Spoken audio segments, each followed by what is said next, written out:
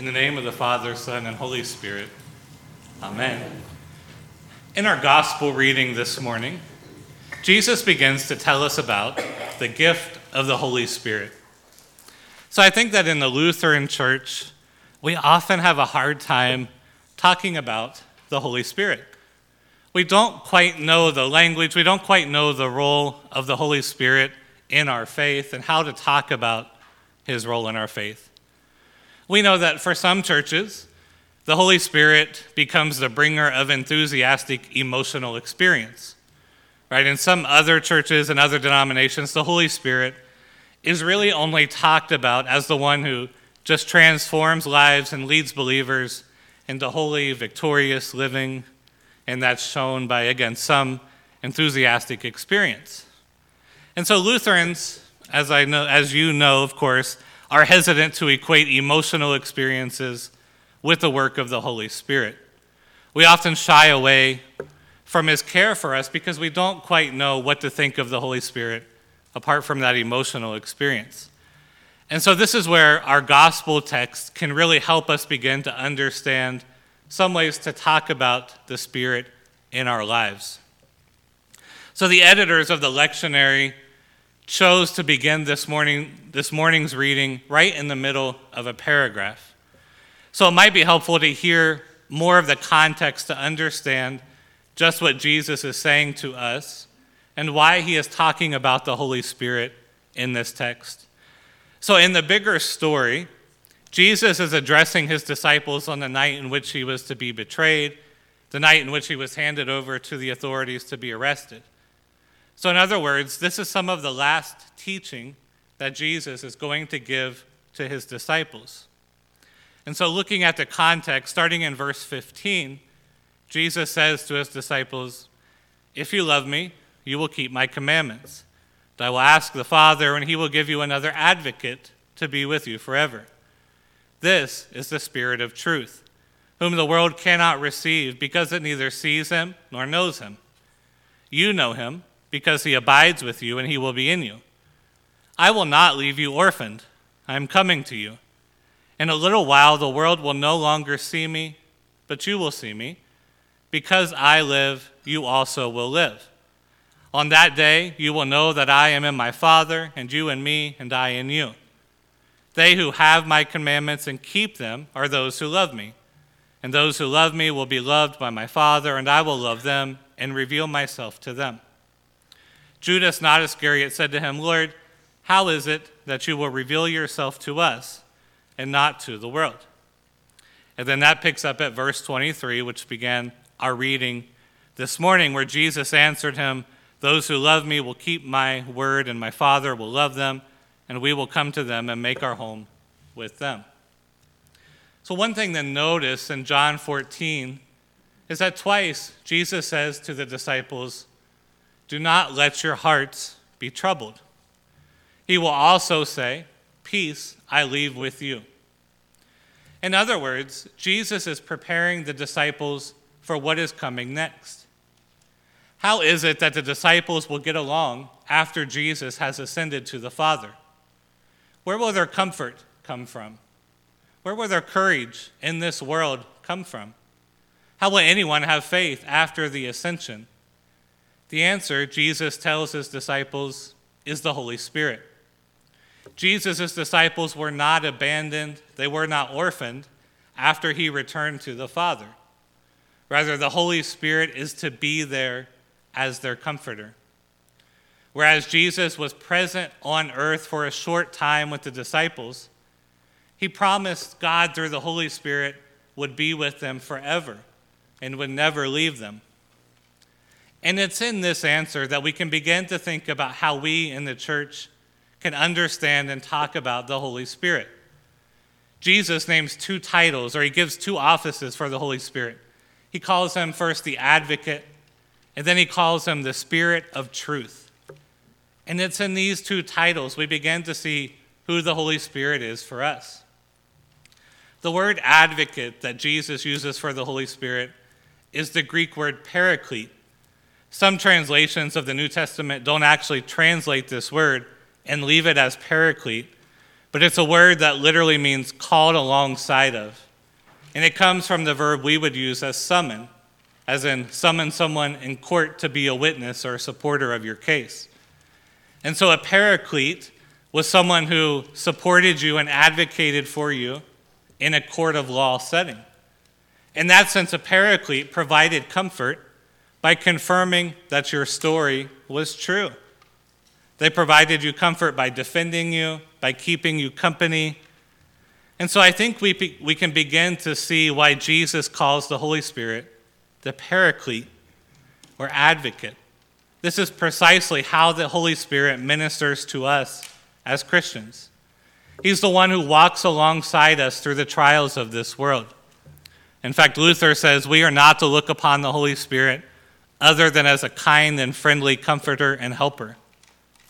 So then, knowing that the Holy Spirit is in us and with us as a friend and a comforter, we're encouraged to take courage in this world. We're encouraged to know that the very presence of God dwells in us and gives us the faith to know the goodness of Christ. St. Paul puts it like this in Romans chapter 8. He says, "Likewise, the Spirit helps us in our weakness, for we do not know how to pray as we ought. But that very Spirit intercedes with sighs too deep for words. And God, who searches the heart, knows what is in the mind of the Spirit, because the Spirit intercedes for the saints according to the will of God." St. Paul is telling us, as an advocate, as a comforter, as a witness, as our supporter, the Holy Spirit is the one always praying for us. St. Paul says that even when we are weak, when we're going through trials in which we do not know how to pray, the Spirit is there praying for us. He is a witness for us. And of course, that is comforting news. Through any trial or any hardship in this life, we can be assured that as the people of faith, the Holy Spirit is praying for us, with us, and in us. He is praying the words that we need. He is bringing all of our needs before the Father as our advocate. And so you and I are never without prayer, because the Holy Spirit is even now interceding for us. And you can see then how Jesus is comforting the disciples. Indeed, for them, hard times were coming. Trials were coming, difficult questions were coming. But the disciples were never going to be without the presence of God, because the Holy Spirit was there to comfort them. The second title in John 14 that Jesus gives to the Holy Spirit speaks to how the Holy Spirit brings comfort to our lives. Jesus, again, does not equate the Spirit's presence with an emotional experience. Instead, Jesus calls the Holy Spirit the Spirit of truth. And this, I believe, is the key to understanding how the Holy Spirit brings us comfort. The Spirit leads us to truth. That is, the Spirit leads us to the truth of the Word of God. Experiences, emotional responses, and so on, they're all subjective, they're all fleeting and shifting, and so we know we can't get lasting comfort from them. If we believe that we can get comfort from a mountaintop experience, we will soon find ourselves in some kind of valley. Instead, we receive everlasting comfort from the words of Christ, from the very truth of God. And this is how the Holy Spirit brings you comfort. He leads you to hear the word of God, and he opens up your hearts to receive it faithfully. That means no one ever walks through these sanctuary doors by accident. Everyone who sits in these church pews was led here by the Holy Spirit. Your parents raised you in this church because of the Holy Spirit. When you moved to this community and sought out a Lutheran church or some other church, it was the Holy Spirit who brought you here. You woke up this morning with the conviction that you needed to come to worship. Why? Because of the Holy Spirit. That's the fundamental comfort of the Holy Spirit. He wants to lead you to God's truth. He wants you to hear that good news that Christ died for you and that Christ has left peace for you. That's what the Holy Spirit does. He brings you to the Word and he opens you up to it and to trust in it. For there's no greater comfort in this life than knowing that in Christ you are saved by God's grace alone. And likewise, the Holy Spirit promises to preserve you in your faith. He wants you to grow in your knowledge of the truth of the Word, to deepen your trust in God's grace and mercy. And finally, the Spirit of truth brings you to acknowledge the truth of your own sinfulness.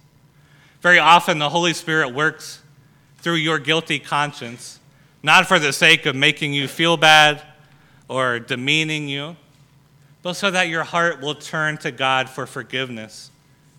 That is where true comfort in this life is found, turning to God for all of your needs, turning to God for your forgiveness.